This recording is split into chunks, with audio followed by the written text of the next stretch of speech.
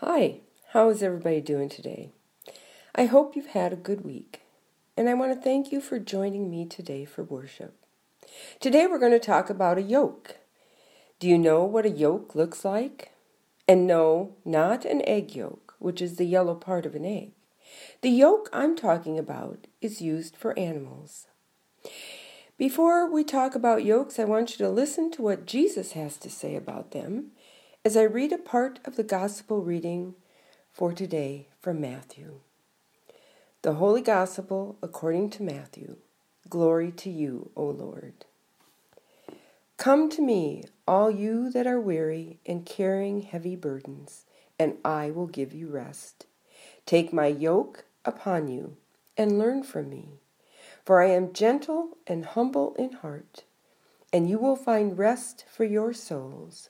For my yoke is easy and my burden is light. The Gospel of our Lord. Praise to you, O Christ. Well, before farmers had tractors, do you know how they plowed up their fields so they could plant their crops? Well, they had to rely on the help of horses or oxen or mules. These were used to pull the plow so that the soil could be turned over. Now, the plow was heavy and it was very hard work.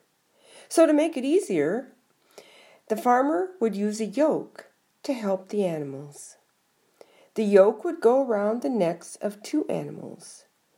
Once these animals were yoked together, they would plow together. And by sharing the job, it would be much easier.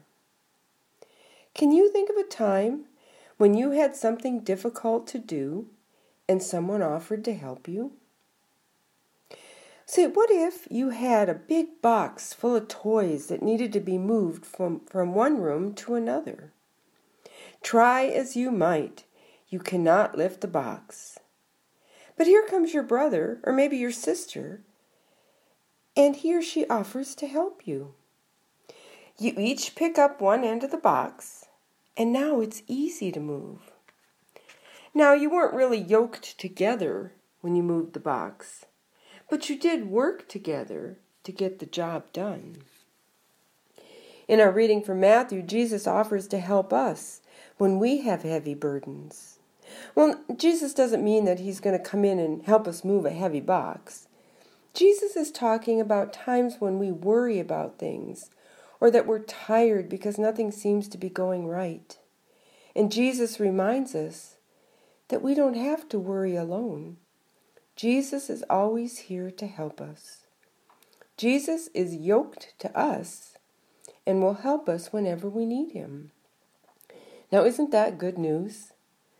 We will all have times when we feel like things aren't just going the way we want them to. But that's when we can remember that Jesus is with us, and we're not carrying that burden alone. Jesus will help us. Let us pray. Thank you, Jesus, for always being yoked to us. Help us not to worry, but to ask for your help. Amen. Well, have a good week. Have fun and be safe. And I'll be back with you next week. Bye.